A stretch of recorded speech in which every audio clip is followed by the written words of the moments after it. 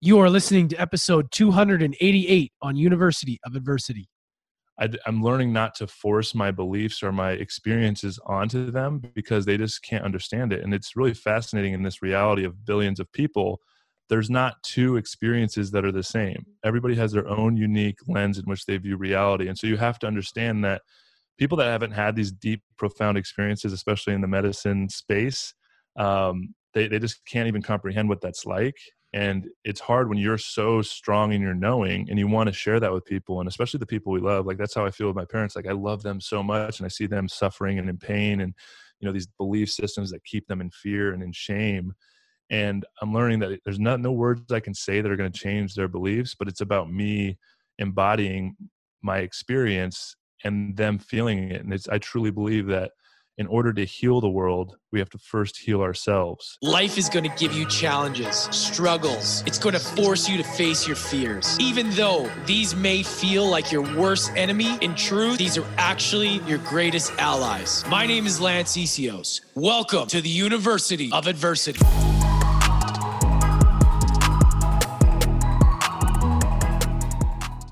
What's up, everybody? Welcome back to the show. Hope you guys are having a great start to 2021. I apologize in advance for this intro, the quality of sound. As I'm recording this, I'm getting ready to go to Costa Rica and I have my mic all packed up. So I wanted to make sure I got these in, but unfortunately it's all packed, so we're gonna have to do with this intro with my computer mic. Anyways, enough about that. Today's guest is a returning guest. He is one of my brothers from the Aubrey Marcus Fit for Service Fellowship. His name is Joe Hawley.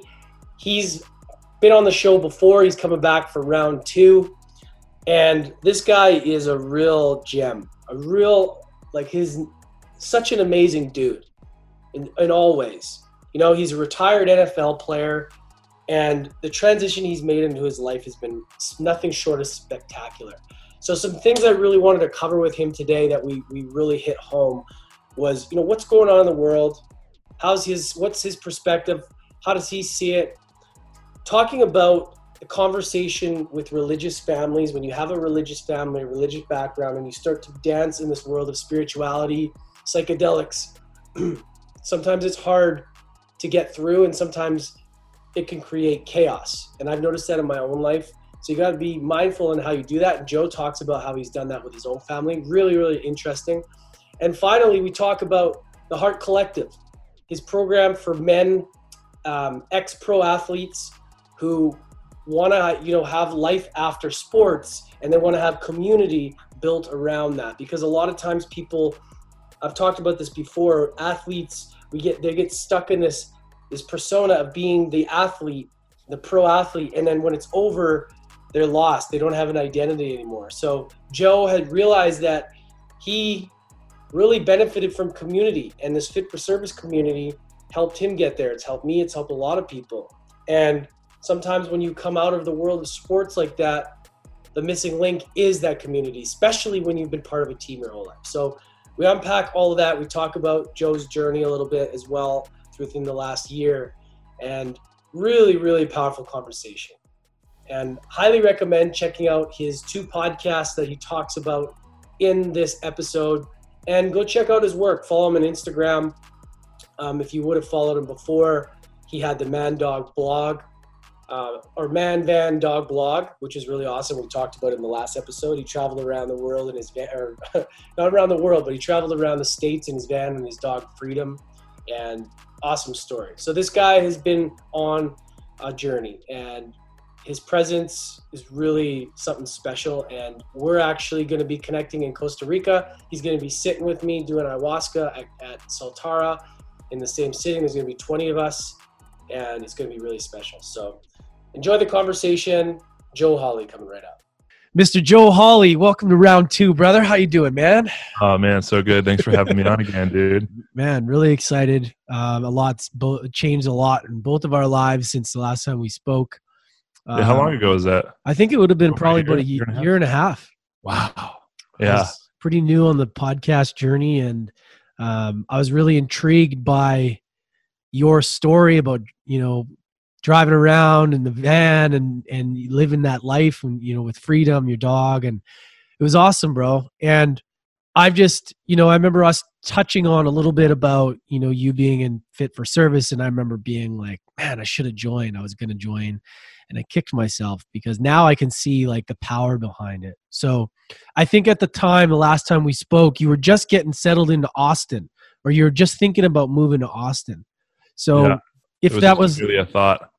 Yeah. So I would love, bro, if you could like walk us through the last year or so in your life and really from where you're moving to Austin and, getting into 2020, what has been a lesson that you have learned within the last year or so?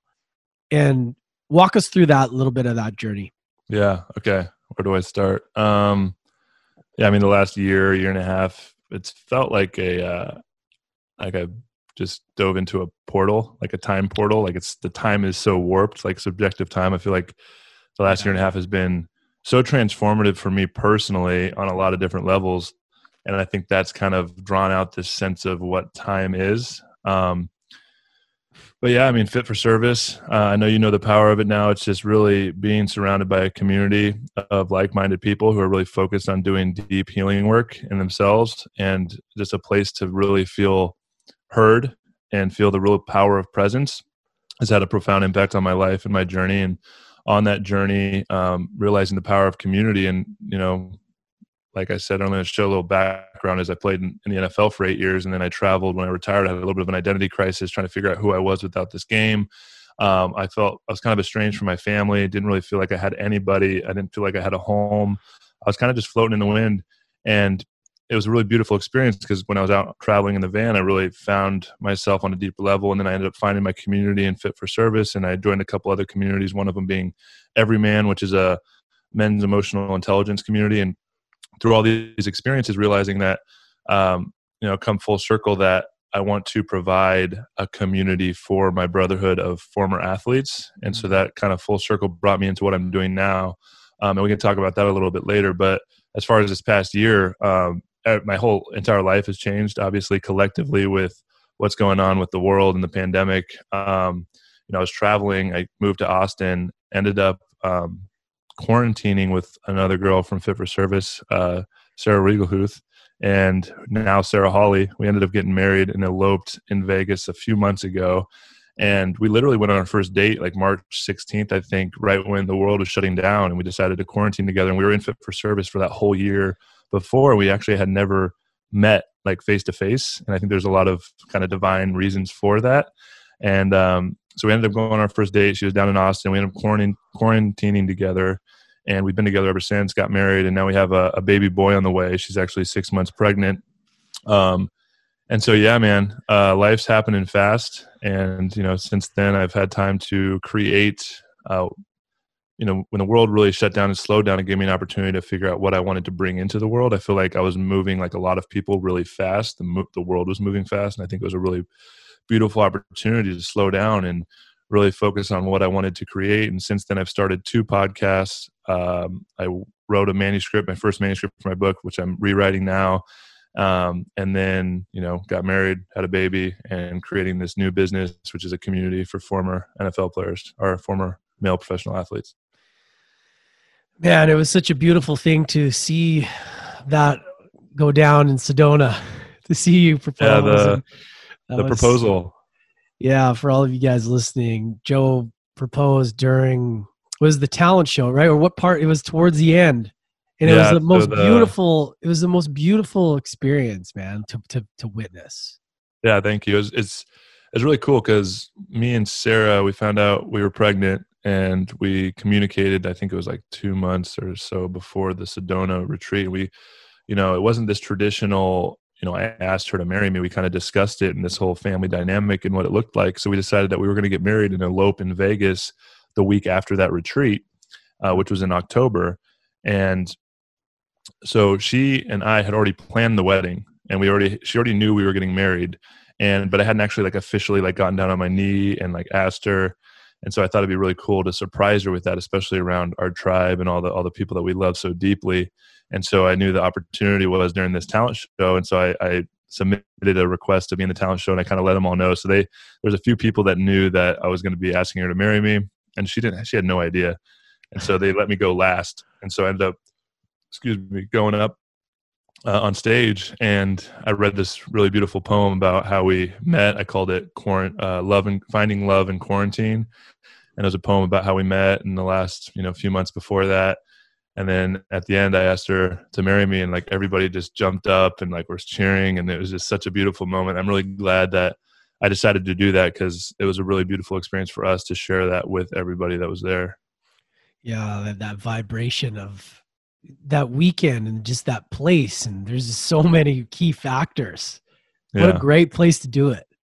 Yeah, Sedona's got a really powerful energy there, and then Aubrey opening up his house to us as well. And then all of the, kind of ceremonial experiences we did, like, the breath work, the soul wander. It was just, it was really beautiful. The talent show, being able to connect. Oh, the Parangi dance night, like ecstatic dance, like, super powerful. Yeah, that was, I don't think I've been at that high of a vibration after a weekend ever after that. Everything just compounded together. And like from the ecstatic dance to the relationship, the masculine and feminine, to the breath work, to everything, it was just so powerful. And to be in a space like that with people is really special, man. And it's great, because like that is going to create a lasting ripple in all of our relationships moving forward. But there's one point here that I really noticed, and I'd love to talk to you about, is that, so when I came back from Sedona, I had done Bufo, I'd done a lot of different things, and I wanted to be open. We're talking about being in truth, being fully in our truth, and I told my mom about the experience. How'd that go? That was not. It was a really, really challenging time, because I want to be honest with family, and I really want to hear you speak to this as well in your own journey. But like when I just really felt like, you know what, I need to be honest with myself. I need to be able to tell my mom my dad's not here anymore. And there was just this resistance and this feeling, because my brother's really religious also. And then I was like, wow, okay. And it was this like backlash of like, because then I got super angry, and I got like really heated up about, well, this and that, I'm doing this work, and like, because I'm getting accusations of this and that. And then I got it thrown back at me that, oh, you think you're all this spiritual, enlightened person, you think of this and that.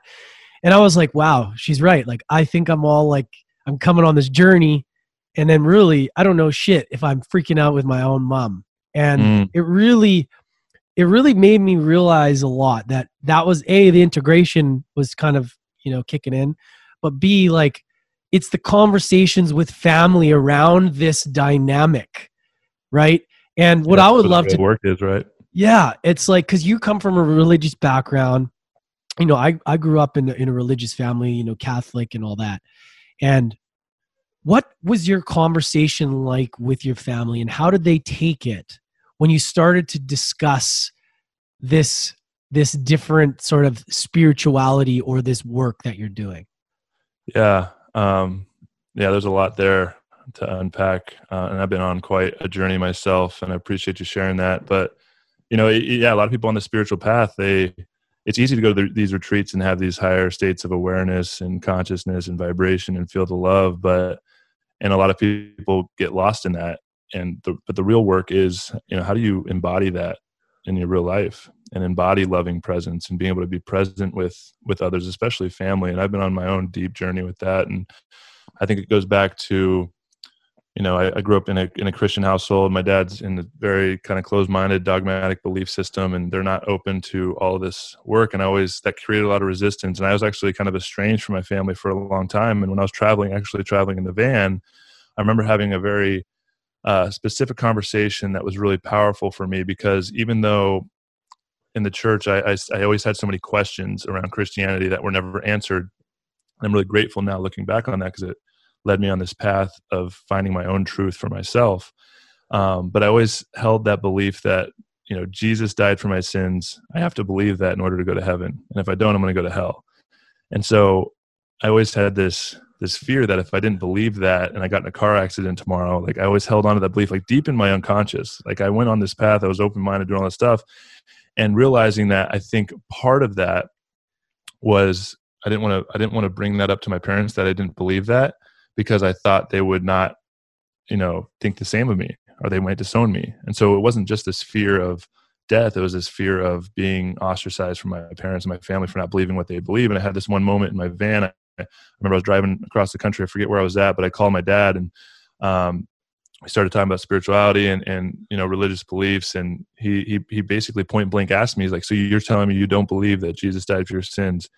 And I felt all of this intensity in my body, and I was like this resistance. And I was like, I have to speak my truth. And I finally was like, no, I don't believe that, and it's okay. And like, I just remember releasing that belief from my unconscious. And that was like the real first step in being solid in my own truth and my own experience. And I think when we go through these deep, plant medicine journeys, I did 5-MeO-DMT as well. And it's a very profound experience. And when you experience like something like that, it's no longer a belief, it's a knowing, right? You experience God. And I think that's the real beautiful thing that nobody can really take away from you when you have a full embodied experience of what the divine is. And I think that's really what's missing from a lot of religions. And I think if you can have that experience through the religious belief that you have, like that's totally beautiful. But I think the problem is people attach to if you're right in your belief, then that might mean I'm wrong. And I think it's this fear of death that comes up of like, if I'm wrong, then I don't know what happens when I die. So I have to attach to my beliefs so much. And, learning, and this has been a long journey with my parents and reconnecting with them. And I got to a point where me and my dad would always talk about spirituality, and they're evangelical, so they feel like it's their mission to save me, right? And even my mom says, like, I just know that Jesus is working on you, and you're going to come full circle back, and you're going to find Jesus again. And I'm like, Mom, I promise you, like that's not happening. And it's not because I don't, like, I've come full circle and like understanding Jesus and who he was as this mystic, as this full embodiment of love and presence. And it's really beautiful kind of going full circle from those beliefs, because I used to have a lot of resistance. And I actually came full circle and dove back into those teachings because I wanted to connect with my dad on what he believed and be able to share from his, verbiage and his language, like using the Holy Spirit. And I remember having this conversation with my dad where we'd always talk about this stuff, and it would get to a point where he would get defensive and I would get angry, and like, just like you're talking about with your mom, and it would kind of blow up, and that would constantly be happening. And I remember it was after, I went over and hung out with him one night, and it was just me and him. And I think my mom was visiting my sister, and it came up again. And we started getting to that point where it was like the resistance was coming up. I felt the energy in my body, and I felt he getting defensive. And I remember at one point I was like, okay, well, like we're getting in this cycle and it's just going to break us apart. And I remember in that moment, I felt all of this like energy coming up in my chest, and I just took a deep breath and I let go of that energy, and I just sent my dad love. I didn't say anything. I just like came to a moment where I was like, I love you, Dad. And I didn't say anything. And in that moment when I sent him love, he like literally stopped in that instant and was like, oh my gosh, Joe, I'm so sorry. I don't know why I'm getting angry talking about my beliefs. And in that moment, I was like, oh my gosh, it worked. Like, and I just got flooded with love. I was like, that's the key. It's not about using words to try and change someone's belief. It's the energy that is exchanged. And I think that's why, coming full circle with the Jesus teaching, like what he really did and how he healed people was not the words he used. It was the presence that he had, and the pure embodiment of love. And when I felt that now, since then, me and my dad have this really beautiful relationship where we can communicate about these things. But anytime I feel him getting defensive or getting a little bit heightened, I just say, sorry, we can talk about this later. Like, I love you. And I'm learning not to force my beliefs or my experiences onto them, because they just can't understand it. And it's really fascinating in this reality of billions of people. There's not two experiences that are the same. Everybody has their own unique lens in which they view reality. And so you have to understand that people that haven't had these deep, profound experiences, especially in the medicine space, they just can't even comprehend what that's like. And it's hard when you're so strong in your knowing and you want to share that with people, and especially the people we love. Like, that's how I feel with my parents. Like, I love them so much, and I see them suffering and in pain, and these belief systems that keep them in fear and in shame.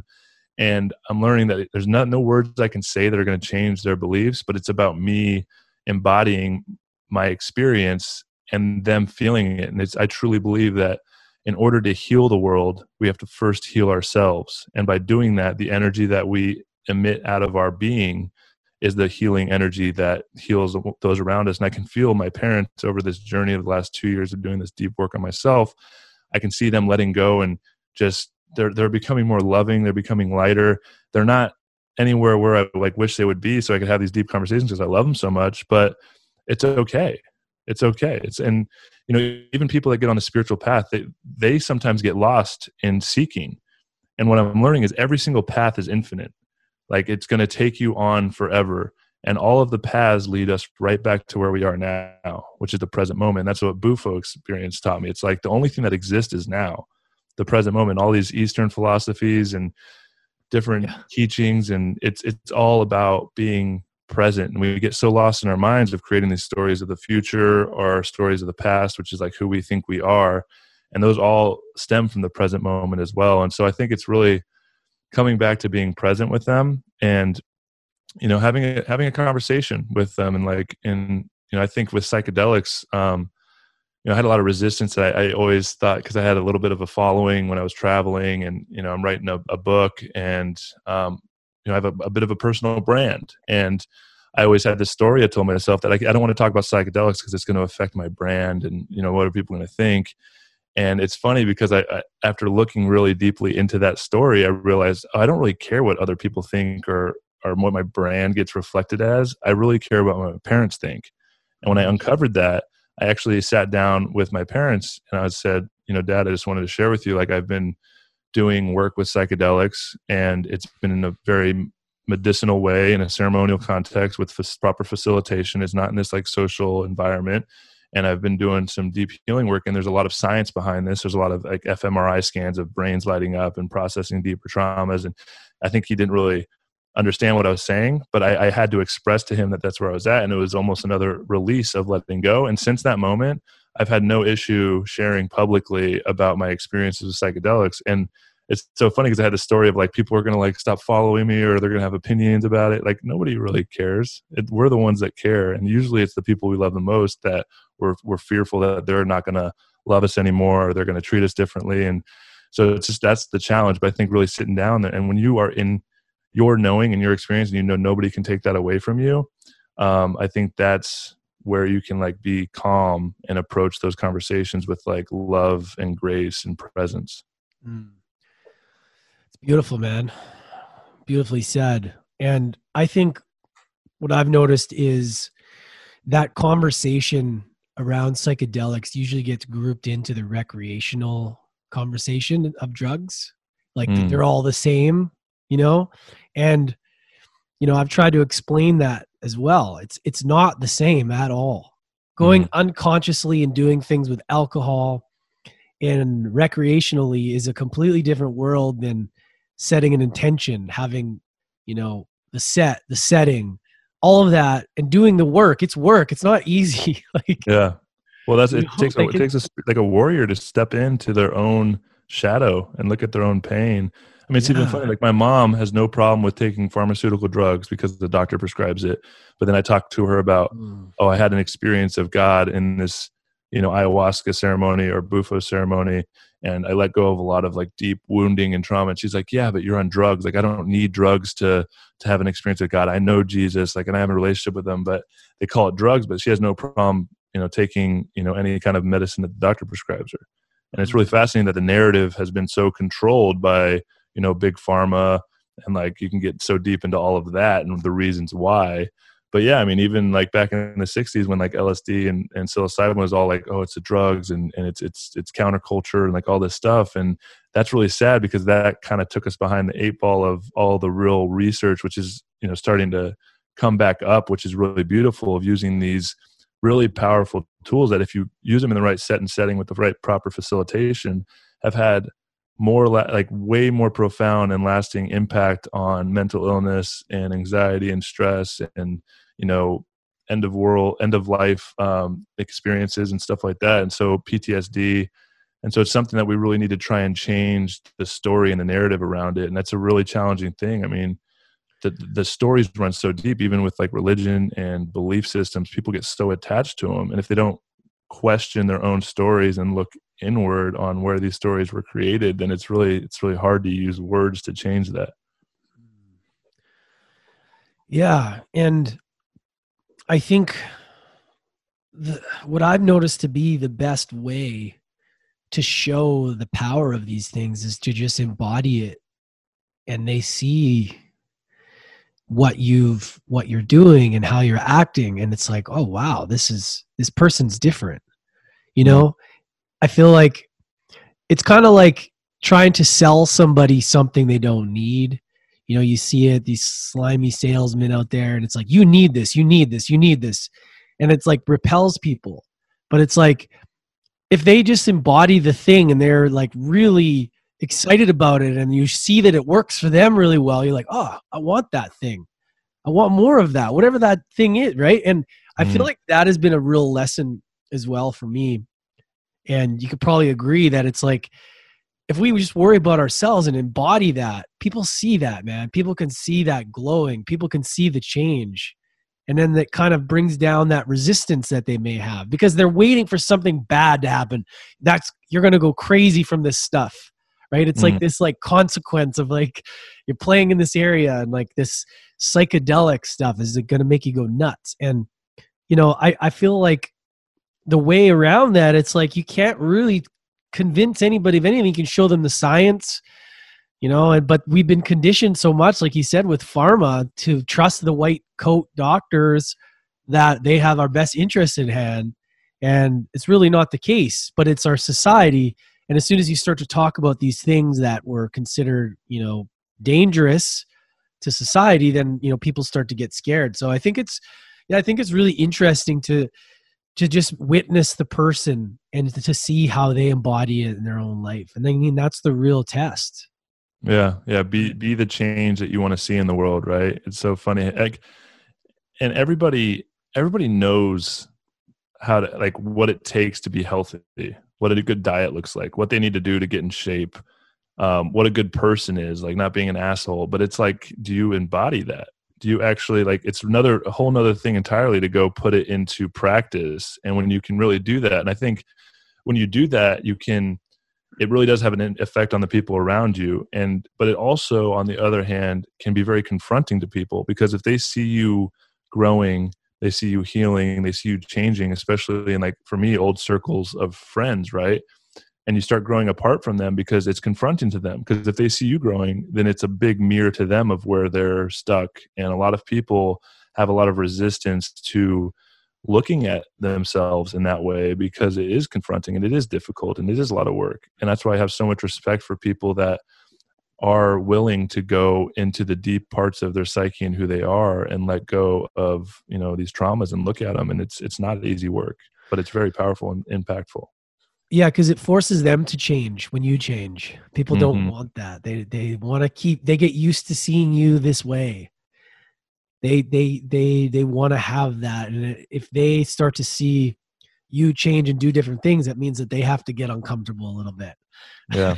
it's fascinating to see. Yeah. I mean, even the ego personality is just a construct, right? It's not actually real. It's just the story we tell ourselves about who we are and how we relate to the world. And even your story about who I am is different than my story about who I am. Yeah. And so we try to put this mask on to be something who we think other people want us to be, and put this thing up, but there's nothing you can do.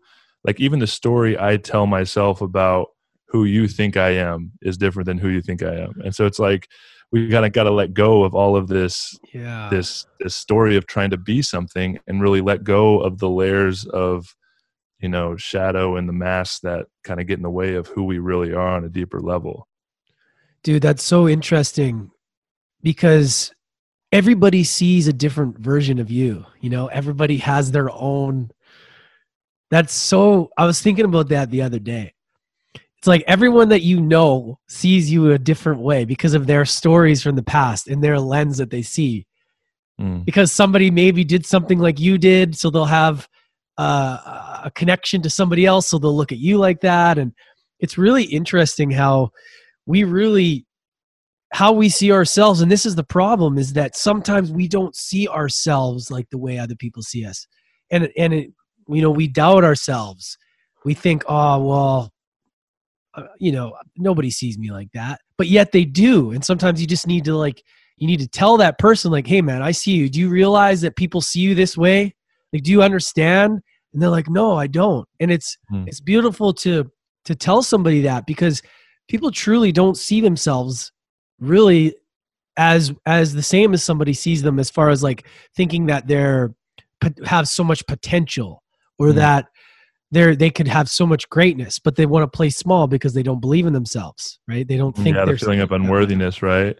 Yeah. And what just came to me is this really practical tool, which my wife Sarah actually told me about, but she's done. It's like, to figure out who you are and the story of what people think you are is a really good practical practice, is to reach out to, 7 to 10 of your closest friends or family and ask them, like, what do you think of me? Like, why are you my friend? Like, what is it about me that attracts you to me? And why are you like even interacting with me? And I think that's a very eye-opening exercise to go through, because it does, it'll probably shed some light on things that you don't really know about yourself. And usually there are a lot of good things, like why someone's a friend with you. And it's really good to understand that, because it will give you some confidence in who you are moving forward. Yeah. And that brings me to the next thing, especially with old friendships. If you were a party person, or, and you don't anymore, and you wonder, what was the reason?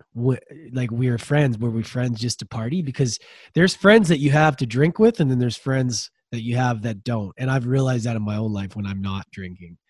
And you look at the things that you do and you take that out, then there's not a lot of things that you have in common. And it's really interesting when you change like that. Yeah. And you're dancing with like this past persona that you had, and you're creating a new story, and sometimes they don't align. Yeah, that's when you outgrow people, right? And I think it's really fascinating, like when we go hang out with old friends, let's say, and we start going back into like the patterns of who we were when we used to hang out with them. And, even with my parents, like showing up as the story of who I am and who they think I am. And like dropping, and it's kind of like, if you look at it on like a vibrational scale or frequency, like kind of lower your vibration to match them and where you're at, instead of like holding at where you are. And it's this idea of peer pressure, right? Like you want to fit in.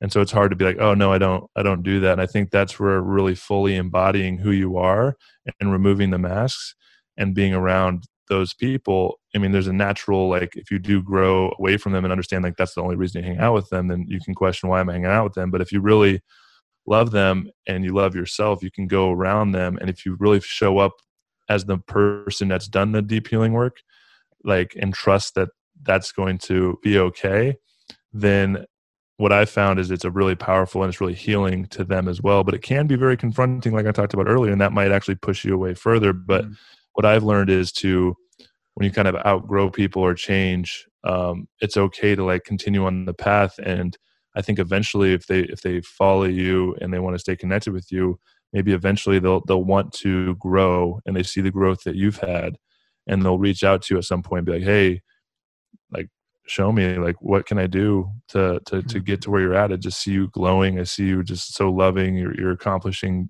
things that you put your mind to. And, we can't force that on anybody. I think that's the real challenge, especially with like family, like you talked about. Like, we love them so much, and it's an interesting thing with families. Like, they're always going to be in our lives. Like friends, we outgrow and maybe might not see them maybe a year, couple years, at a time. But family is kind of always there. And so as we grow, it's like we're always, forced to interact with them. And I think showing up as we are, fully with the mask off is really a powerful, powerful thing. Yeah. It's the biggest teacher, family. Yeah. We're all mirrors for each other, right? Like, even like back to the stories, like your story of who I am. And if something about me upsets you or triggers you or makes you angry, like, I'm just a mirror for you, because I'm not doing those things to you. There's something within yourself that you're not looking at that is making you feel that way, that you see in me. And so when we have that perspective if we start interacting with people that, especially with my family, this is with my parents, the deep part of the healing journey for me was I would slowly spend more time with them. And anytime I'd get triggered, I'd like look at it like, why am I getting triggered? And it's like, oh, because I want them to be different, or I feel like they don't see me or love me. And what I've done is I've turned that around and said, well, maybe where am I not loving them? Where am I not seeing them? Where am I not allowing them to be who they are? And that's where real compassion comes in. Because like if I try to change my parents, then that's going to be wanting them to be different than they are. But if I can accept my parents and have compassion for where they're at, then I can love them fully where they're at. And I'm not trying to change them. I'm allowing them to be who they are. And that creates, the connection where you can actually start having conversations rather than having arguments or, triggered discussions that like push you further away. Yeah. And to fully hear them too. Like they want to be seen and heard. It's like without like cutting each other. Yeah. Right. Like, how family, it's like, you want to stop them right there, but if you just let them speak and ask questions, and then it's like, well, why do you feel like that? Well, why? Oh, okay. And then they get it all out, and you're like, oh, and it's instead of having that immediately to the defense. Yeah, and that's where presence comes in, right? Like most of us aren't really present, and it's really, I think there's so much healing power in presence, and I think that's the power of Fit for Service is this community, like. There might be someone in the community you've never met before, and you go on the retreat and you go up to them and they're fully present there. Like their eyes are connected and they're not thinking about what they're trying to say or judging you or trying to figure out a story. They're just literally listening. And in our world and our society, it's really sad that most people don't know how to do that. So and I find it so crazy because, a lot of my close friends now like have done some deep work. So they're really present. I'm like sharing with them. But when I go, out or maybe some old friends and I'm like talking and sharing a story, I can like look in their eyes and I can tell they're kind of not there with me. And so I think for us to really, if we do want to deeply help or heal the people we love, it's about being present for them and allowing, like listening to them, not thinking about how we need to change them, but like letting them express and asking them questions to dive deeper into their own story and their own self and just being present. Like, oh yeah, I love you. I hear you. Like that must've been challenging, and I think when people feel heard, then it's not this adversarial thing. It's just like, we're doing this together. We love each other. Like come back to love. One thing that I really admire that I want to talk about next is, we had this conversation when we were in Sedona, and I can resonate with this a lot is that, I didn't make it professional in hockey.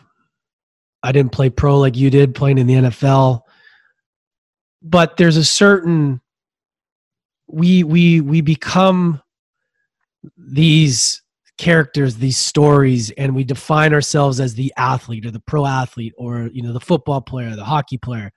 And sometimes when that comes to an end and we don't have the tools and we don't know what's next, it can be really challenging, especially, man, with all the head injuries, with all the highs, the lows, you're somebody and then you feel like you're nobody. There's so many different things happening. And the life after sports, the athlete is so important. And when I found out you were doing this, dude, like I was like, man, that is so perfect. And what better guy to do that? And I think, and I want to hear you speak about this and also tying in the two together about, tying in psychedelics with some of these head injuries, because like I know in the NHL, there's a couple guys, Dan Carcillo, Raleigh Cote, these guys that were enforcers and they hit and got paid to fight. Man, they're going through some big time depression, concussions, really low lows, and guys, enforcers that have killed themselves in the last few years, because we can't see what's in the brain.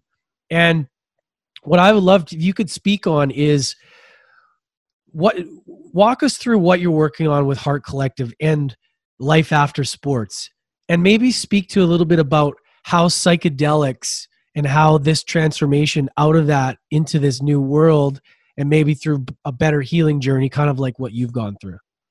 Yeah. I'll talk about the psychedelics just because it's on top of my mind right now. And I think for me and my personal journey, I started looking at the science behind it. I wanted to be really proactive. I think it was like 2015, like my 5th or 6th year in the league, when a lot of the the studies around CTE started coming out. That movie Concussion came out, and it really kind of shook a lot of guys. Like, oh wow, this is very real, and it's something we're all going to deal with if you played any kind of contact sport for any length of a time. And I really wanted to be proactive in taking care of my brain, and that led me to find meditation and these other practices to work out the brain. I think there's a few things, and it's really all about neurogenesis and neuroplasticity and creating new neural pathways in the brain. And ways to do that are constantly learning. So I started reading books to expand my mind. I think travel is a great way to create new neural pathways because you're constantly experiencing new things. Your brain's going to create new neural connections. Meditation was a really big one that's had a profound impact on my life. That's really helped me find presence. But I really got into that because of even the brain scans I saw of brains lighting up and the neurogenesis that can lead to. And then I came across, it's a plant medicine work, specifically ayahuasca, and even some studies around mushrooms and psilocybin of how they lead to neuroplasticity and neurogenesis. And that's really what kind of got me interested in it. It wasn't this like psychonaut go explore consciousness. It was like, how can I really be proactive in healing my brain and protecting it moving forward? Because it's like you said, you don't know you're getting dementia or you're going crazy. It's like it just happens. Like you're the one experiencing it, but you can't really pinpoint it because it's your lens in which you're viewing reality. And so the people close to you might see something changing with you. And so that really kind of frightened me. And so that's what got me down the journey of experiences. And I know other people have done it as well, and it's been really profound. And I definitely want to be able to, in the right way, bring these kind of tools into the community that I'm building, which is called the Heart Collective. And what led me to create that, launched about 2 months ago. I've been working on it for about, probably the past 16 months. But when I first left the NFL, I felt, and this is my whole journey with the Man Van Dog blog and traveling in the country, around the country in my van, but felt very isolated and alone, loss of identity. And leaving professional athletics comes with a lot of its own unique challenges. And it's really hard to find someone to relate to what that experience is like. Most people are like, oh yeah, you made a lot of money, you were famous, like you retired at 30, like good for you, go do whatever you want. And they just don't understand the deeper stories, and we all have our own experience. And so, by getting involved with Fit for Service and Everyman and these other communities and the power that community provided me, I realized, oh my goodness, that's the one thing that's missing from this transition out of professional athletics. Because if you think about it, as a football player in my journey, and I know a lot of team sports, our entire lives we're in a locker room surrounded by like-minded guys, high-achieving, high-performing individuals who are all focused on a common goal, who show up to reach their highest potential every day, who know what it's like to push themselves outside their comfort zone and reach these less like higher levels and pinnacles of success. And all of a sudden when it's over, like that's all gone. And of course you're isolated and alone. You don't know where to turn to, and it leads to depression or loss of identity and loss of purpose and like all this stuff.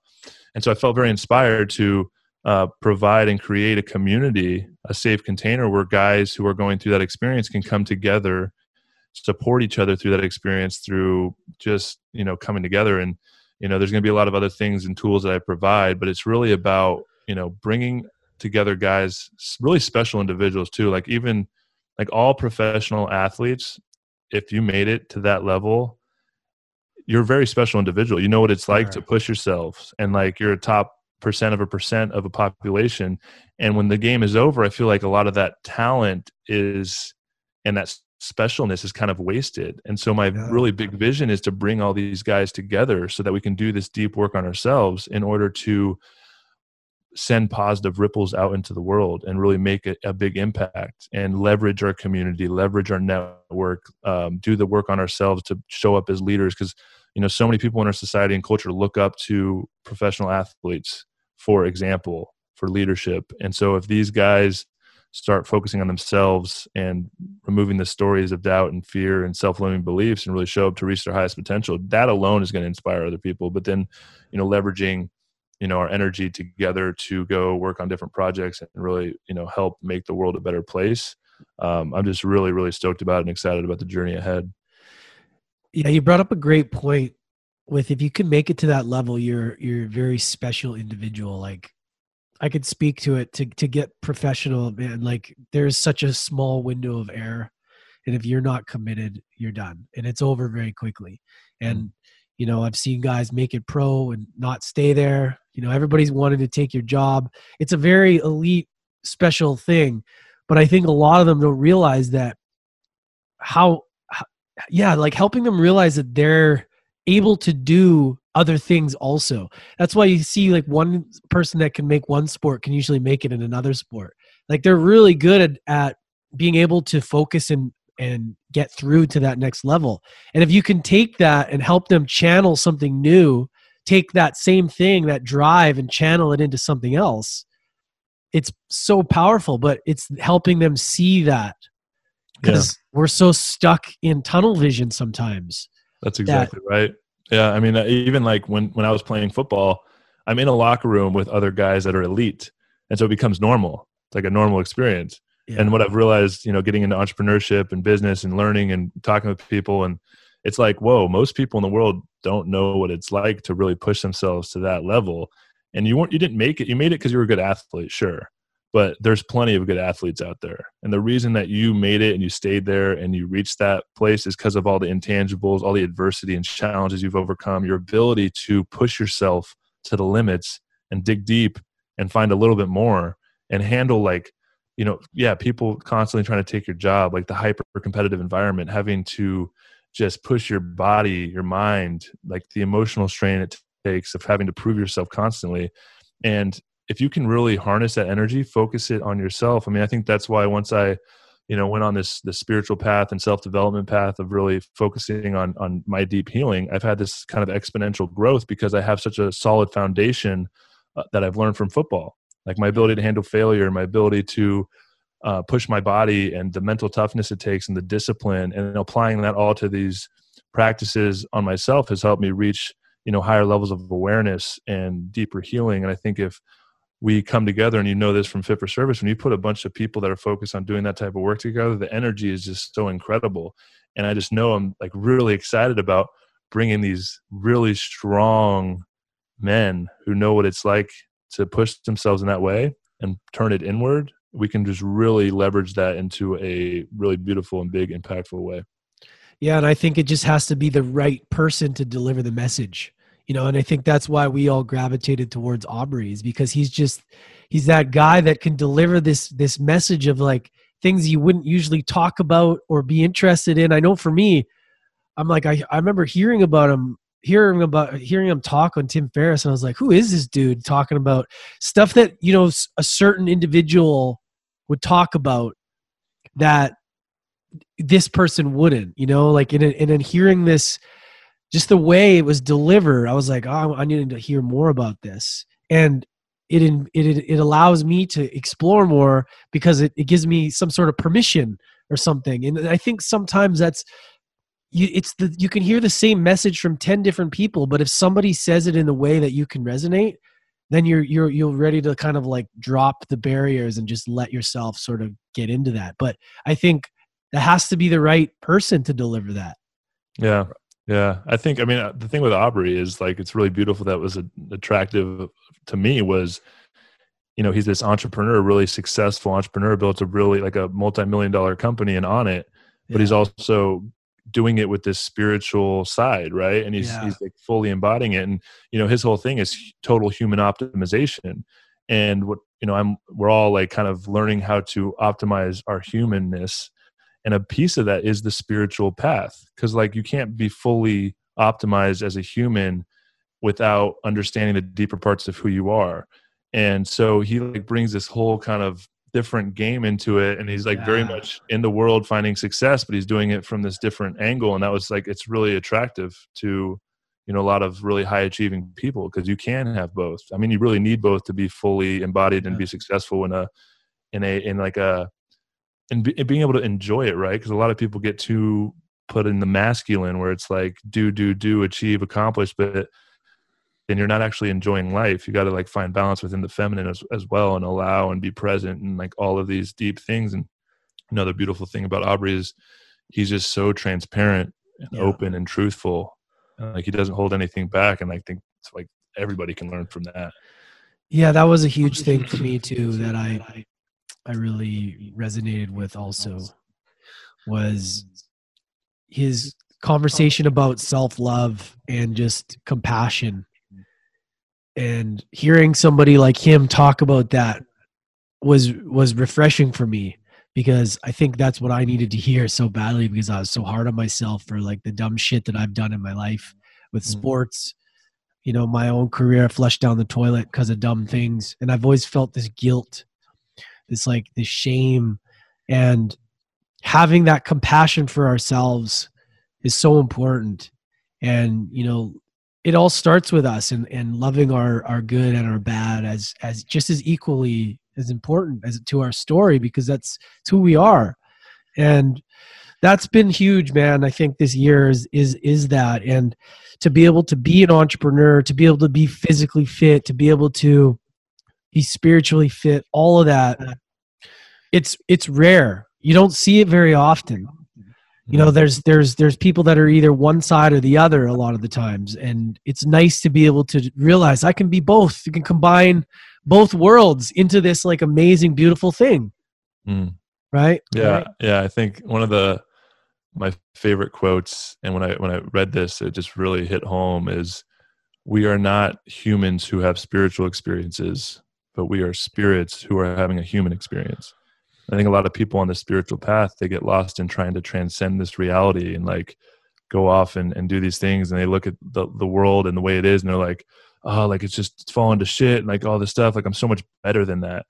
And it's like, well, you're missing the point. Like this is the spiritual experience. Like this is why we are here.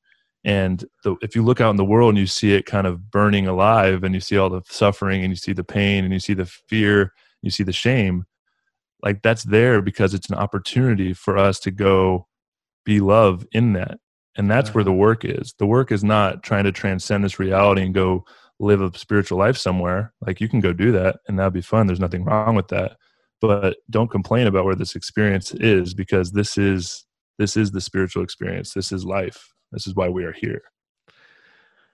Yeah, like we're, I guess, the state of the world right now. What would you say? How are we getting out of this? Oh man. Like it starts with ourselves, but like, you know, I know that we've all gone down this rabbit hole and back and forth and you know, wondering like what is going on here. But what do you think is the way out of this? It's a good question, man. And I ask that question to a lot of people I have these deep conversations with. You know, I ask the same thing, like how do we change it? What do we do? And, you know, I think there's so much happening right now. And I think we have to continue to question everything. And I like back to what I said earlier, I think if we get it too attached to one way or the other, I know there's like a lot of conspiracy theories, like deep state, like what's happening with COVID and like all this stuff, but it's really about questioning everything. And we can't tell people, like with the vaccines, like we can't tell people that vaccines are bad for them, but we can, you know, try and get them to question themselves why they're doing it. I think that's really the key, is to get people to look at the stories that they think are so real and solid. And because, I mean, you know, the wisest people I know, some of my mentors, they understand that, and they've done all the deep work. They've gone on all the plant medicine journeys. They've done deep, like 8-hour meditation sessions. They've gone to like do the Vipassana and all this stuff, and realizing like they don't know anything. Like the wisest thing anybody can say is, I don't know. Like anything is possible. And when you look out into the world, like there's infinite number of experiences happening right now. And there's an infinite number of storylines. There's people in the government and, you know, in these different countries worldwide that are having conversations that we can't know. We can't know what's happening. And I think that comes back to the lesson of surrender, and like surrendering into the moment, not getting too attached to trying to change it, but showing up and living our dharma, right? Living our purpose, living, like doing what we can do. And it really starts with healing ourselves, removing the masks, understanding what we are here to do, and go do that to the best of our ability and let go of the rest. Because understanding that it is all just an experience. And without the suffering, the pain, the fear, there can't be the experience of love, compassion, gratitude, and joy. We live in a dualistic universe, right? And so there has to be this duality for us to even have an experience. And so it's an opportunity for us to have an experience and go be the love that we want to see in the world. I think that's all we can really do. That was the quote that I really could resonate with when I started personal development. It's like, you have to be the change you wish to see in other people. I mean, you can't expect others to change if you're just going to stay the same. If you're a shitty person, well, nobody's really a shitty person. But if you're doing shitty things and then expecting other people to not do shitty things, it's like, what? You know what I mean? Like, it's probably the best quote really to embody. And yeah, man, you get to a point where you can see someone doing shitty things and you don't take it personal, but you see they're doing it from a place of pain, from a place of a wound that they haven't processed, a trauma, and the way that they're showing up in the world is not who they are. It's because of the story they think they are. And when you can see that, then you can really fully have compassion for them. And I think when you show up in that way and love them, I think a real problem is the division that's happening, right? And when we get attached to an idea, it creates divisiveness. Anytime there's a boundary, there creates an automatic battle between two sides. And, you know, people think like hating another side because of who they are is love, because they love what they think they're right. You have to love it all, because all of it is God. Dude, so powerful. Whew. I love you, man. Man, I love you too, bro. This is epic. I always wrap things up with, you know, one final question, and I guess we can even tie it into this year around adversity. What is one lesson? Let's say, this year, one lesson that adversity has taught you in 2020. Wow. Adversity has taught me in 2020.